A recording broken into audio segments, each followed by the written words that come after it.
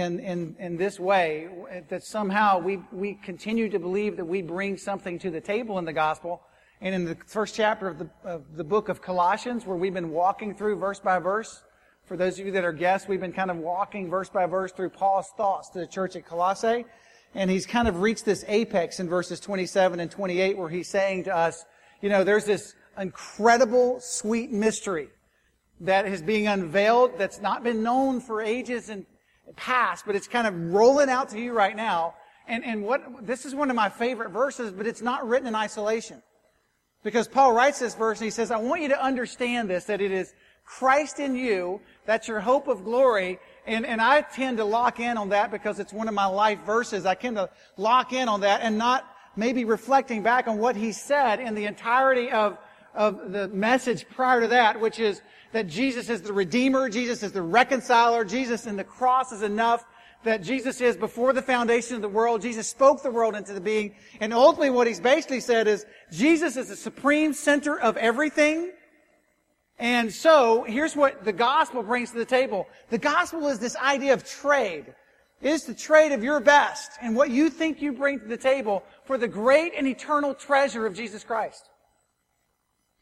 Meaning that if you're coming in and thinking there's something I'll do that will please Christ, something that I can move forward to please Him, and something I'll wear, someplace I'll go, someplace I can be about, something that I'll do, someplace that I'll join, he's looking and going, no, it is not your best. The gospel is better than that. It is the great and eternal treasure found in Jesus Christ. And please stop trading your best for the gospel, because it will lead to utter failure. And what I believe he's saying to the church at Colossae is this: trade nothing except Christ. Trade your life for nothing except Jesus Christ. Give your life to no one but Jesus Christ. For here's what I want you to know, this mystery. It is Christ in you. That's the hope of glory. And so please don't make the gospel anything else. Don't make it your best. Don't make it what you bring the best to the table. The gospel is the trade of your best for the great and eternal treasure of Jesus Christ. I just want to read a couple of verses. I think the Word of God speaks so much better than I do, and I just want to kind of think about these verses for a moment. For instance, in Colossians 1, verses 27 and 28, Paul, I can't see, I've so marked up 27. To them, God chose to make known how great among the Gentiles are the riches of the glory of this mystery, which is Christ in you, the hope of glory. To them being the Gentiles, God has chosen to manifest Himself and to make known this beautiful presence of Jesus Christ. Because here's what he's saying that's, maybe I can infer a little bit in this, because the Jewish people have tended to give God their best. And they've tended to be pretty proud of their best. And he's saying, look, you're nothing better than a Pharisee, or you're nothing better than a religious subculture when you think that your best substitutes God's grace. There's nothing there to offer, because God's eternal, vast, beautiful treasure is what you long for. And Paul's then saying, so it's Christ in you. That's your hope of glory. And then the outworking of that, it gets so stinking exciting, and we won't even hardly touch this week. So here's what we're about with the riches of the hope of glory. Him we proclaim. We warn all with wisdom that we may present, listen to this, this is your call if you're a follower of Christ, that we may present everyone that falls in our sphere of influence with maturity in Christ. Another Greek translation of that is perfection in Christ Jesus. So it's not just that, oh wow, we get Jesus and praise God for that and little responsibility. No. Reality is, when we gain Jesus, we then turn around and say, God, who have you planted in my life? Where have you ordained me? What work environment have you dropped me in? Here's a fun one. What family have you dropped me in? What neighborhood have you dropped me in? And God, I have the rich privilege of fleshing out Christ in me, the hope of glory, and really looking before you and saying, God, here's how I've lived out my life, and I simply present your life through me toward them, and here it is, it's an offering. And I really want, if I can, for the people around me to see somebody who is infinitely mature in Jesus Christ and who is guiding them toward maturity. That's my role according to the Scripture. This was always for me, once again, a feel-good Scripture until I read verse 28. It is Christ in you. And I would always look and say, and you've heard me say this, so sit on the edge of your seat. This is the great news, the gospel of Jesus Christ, the trade for your life for His, the hope of glory found in Jesus. And then I read verse 28 and I went, oh my goodness. And so because Christ lives in me, there is this responsibility or privilege that I have to be able to say, God, because of that, the people around me will clearly see you, and they will become mature and perfecting in Christ Jesus. What an incredible privilege. So I started to wrestle with this and say, so God, what are you looking for from us? How do we trade our best? Because the gospel is a trade of your best for the great and eternal treasure in Jesus Christ. And so if that's the gospel, if that's, use the word gospel, if that's the faith, if that's what we're being baptized into, if that's what we're celebrating, then how do we respond to that? And I glance back to the Israelites, and they baffle me until I look at my own life. The Israelites had all these incredible moments, their best moments, God's best moments. And they hadn't gotten to trade yet. And it mind boggles me, for instance, if you were an Israelite, let's go particularly to when God spoke through Moses and they were liberated from Pharaoh and from bondage. Let's just go with that form of Israelites, because that's where I kind of see this the best. I mean, you could fill in the blank. They had this great moment where they would say, God, we've just seen you do, fill in the blank. We've just seen you have incredible plagues that have set us free. We've just seen you lead us across the desert. We've just seen you split water for our sake. We're probably going to see that again. We've just seen you provide a fire at night. We've just seen you provide manna for us. And so we'll just park there. Here's their great cycle. Here's where they always run with this. Oh my gosh! Did you just walk out? And then they would turn and go, oh God, we worship you because we were hungry and manna just fell from the sky. Are you kidding me? And it's one of those spiritual high days for them. They're walking around because it's a best moment for them. And they're just so primed for this. God, thank you for manna. And God just kind of gives them instruction. It's just enough for this day. It's just enough for this moment. Don't hoard more than enough. If you do, it will spoil. I'm going to give you enough to trust in me this day. And they were going, we love you, God. We love you, God. And they're writing songs. They got the banjo players over there for those that like Southern gospel. They've got the organ center for those who like more traditional. I mean, they're worshiping like crazy. They're celebrating the reality of God, and they're loving this. And then day after day, they wake up and they're going, this is manna again today. Manna's again today. And then they start going, this manna's okay. Songs start kind of waning. They start celebrating a little bit less. And then the next thing you know, they're going, one of them whispers to another, is this seriously manna again today? Are you kidding me? We now get something different, and then that starts a whole uprising among them. Then the grumbling starts. So here we are. God, you're so amazing. We love you so much. We're getting a little bit tired of manna. We really hate it. We hate manna. And then I always love this part. This part as a pastor really rejuvenates my soul, because typically when people are doing that, they move out of that into, we hate Moses too, We're so frustrated with God, and we're now frustrated with our leader. We're frustrated with this whole thing. Can you do something better, God? Can you do something next, God? Can you do something bigger, God? And then they're just off on this unbelievably grumbly road. All the while, every day of their lives, while they're in this we love you, Jesus, all the way down to we hate our leader and hate everything, He's still dropping manna from the sky every day. And then just one day they wake up and there's quail.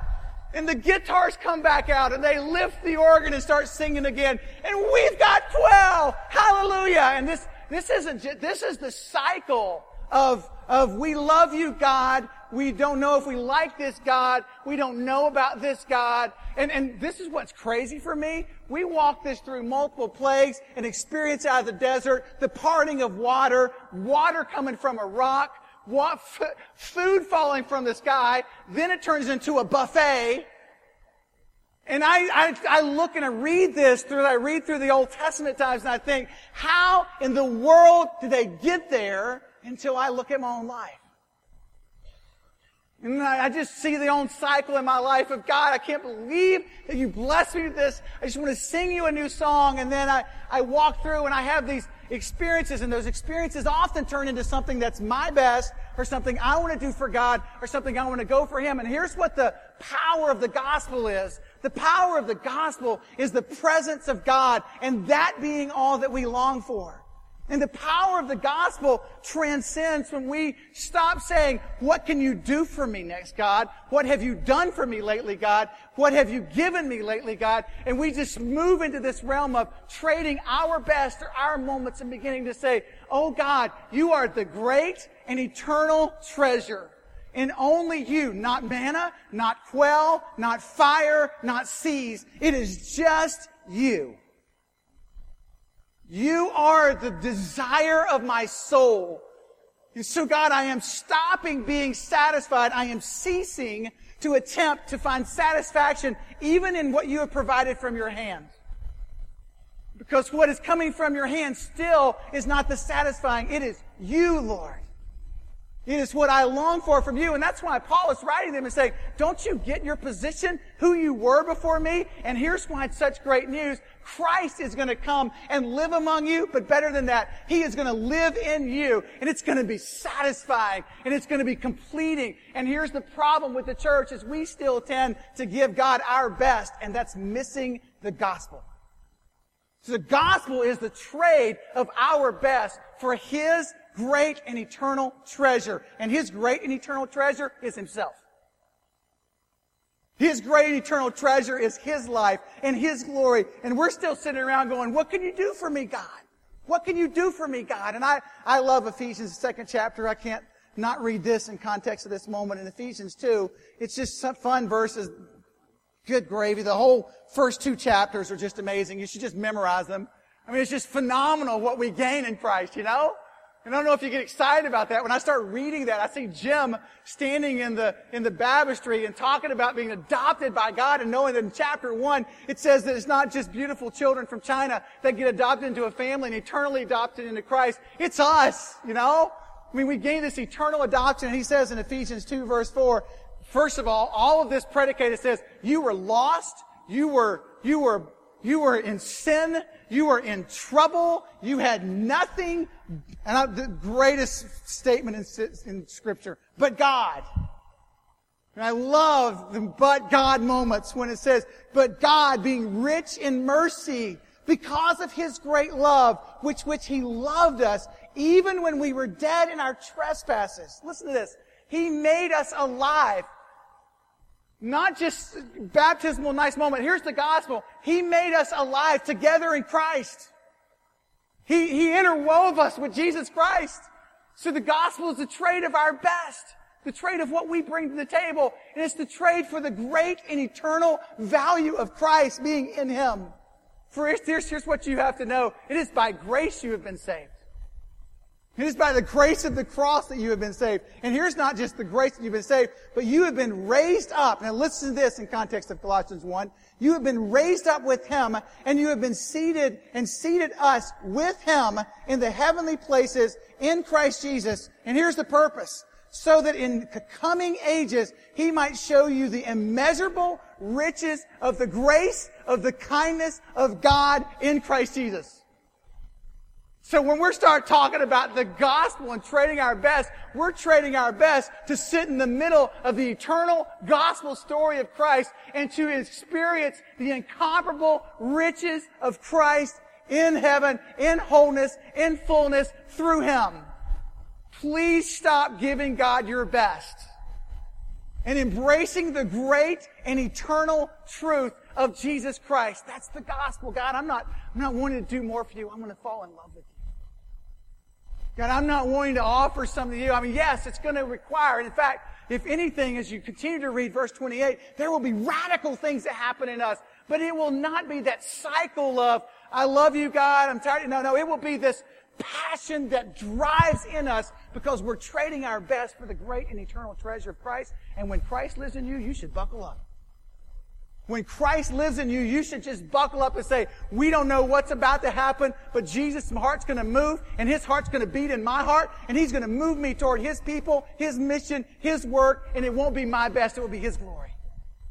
That's the beauty of this Scripture. And then He goes on and just says, the immeasurable riches of His grace and kindness toward us. And then, so just in case you wonder anything about the gospel, it's by grace you have been saved through faith.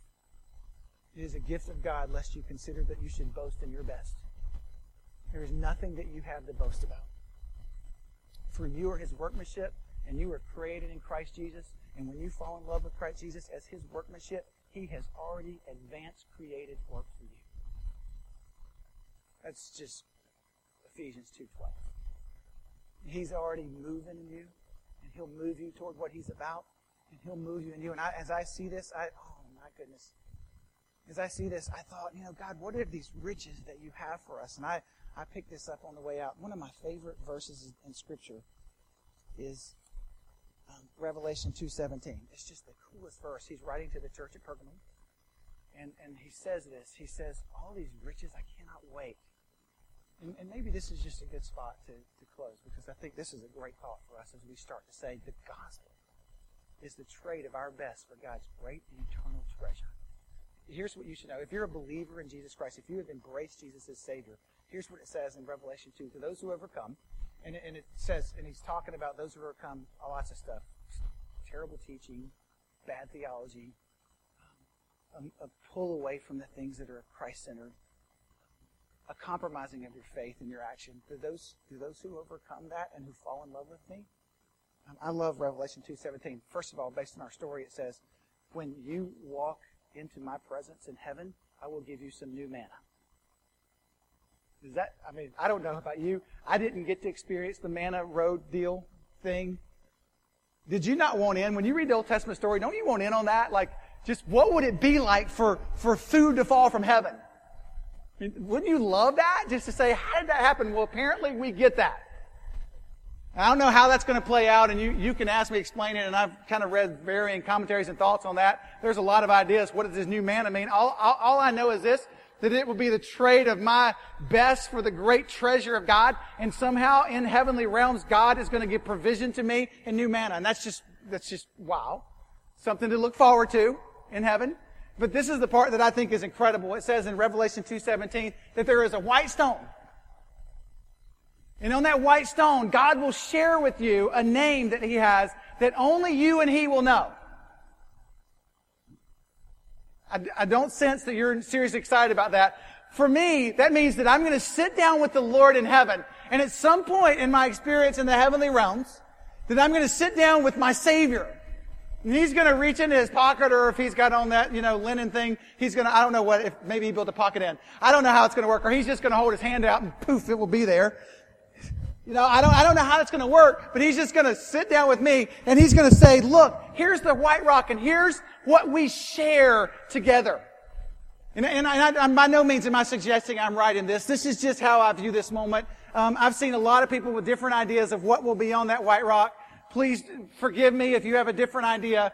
This one just moves my heart. I believe that what He will reveal to us on the white rock will just be the character that He has been developing in us. And this is who I was becoming through you.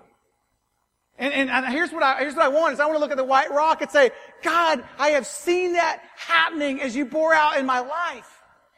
And I love thinking of Colossians 1 in context of this. God, I am a person, as I look at what you call me, and I look at the treasure that you have in me, and I look at you as my great and eternal treasure. God, I love this. I have been discovering the power of the cross.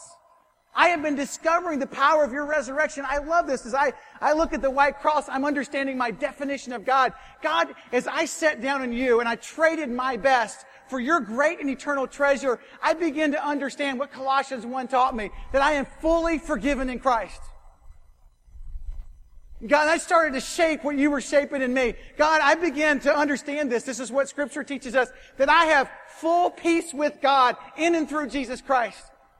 God and I are no longer at enmity. Christ has covered my sin. I am beginning to understand, as I look at this rock, what it means to be redeemed by you. God, I understand what it means to be forgiven by you. I understand what it means to be bought with a price. Therefore, God, out of that, I just simply glorify you. God, I understand all of these beautiful things. I understand what it means to be justified by you, so that somewhere around 30 some odd years ago, I really stood before the Lord, and in that moment, once and forever, I was seated in heaven.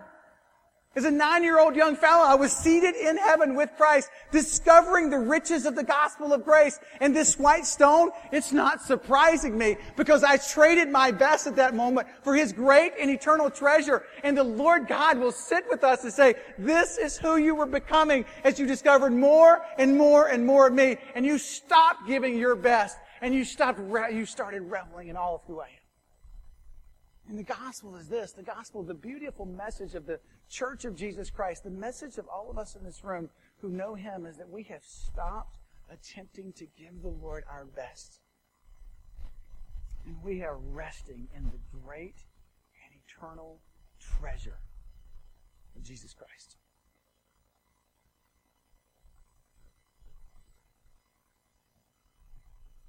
And one day we'll sit with Him. He'll pull out a white stone.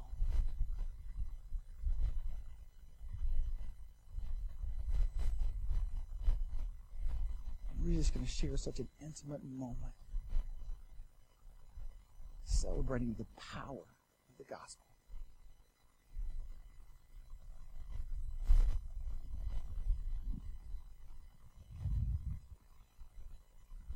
I love this. To them, to us, God has chosen to make known how great among the Gentiles. That's most of us in this room. Are the riches of the glory of this mystery, this gospel. It is Christ in you, and that is your only hope of glory. And because of that, listen, Him we proclaim. As a church, we are shouting the glory of His name. We warn everyone. We teach everyone with all wisdom, that we may present everyone mature in Christ. For this I will toil. I will spend my life struggling with all the energy that is in me. Because, here's the truth of the gospel, because He powerfully works in me.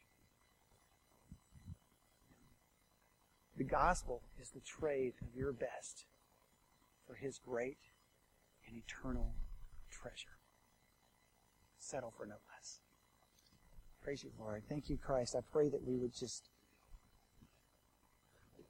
God, I pray that we would wrestle around with our often works-based religion and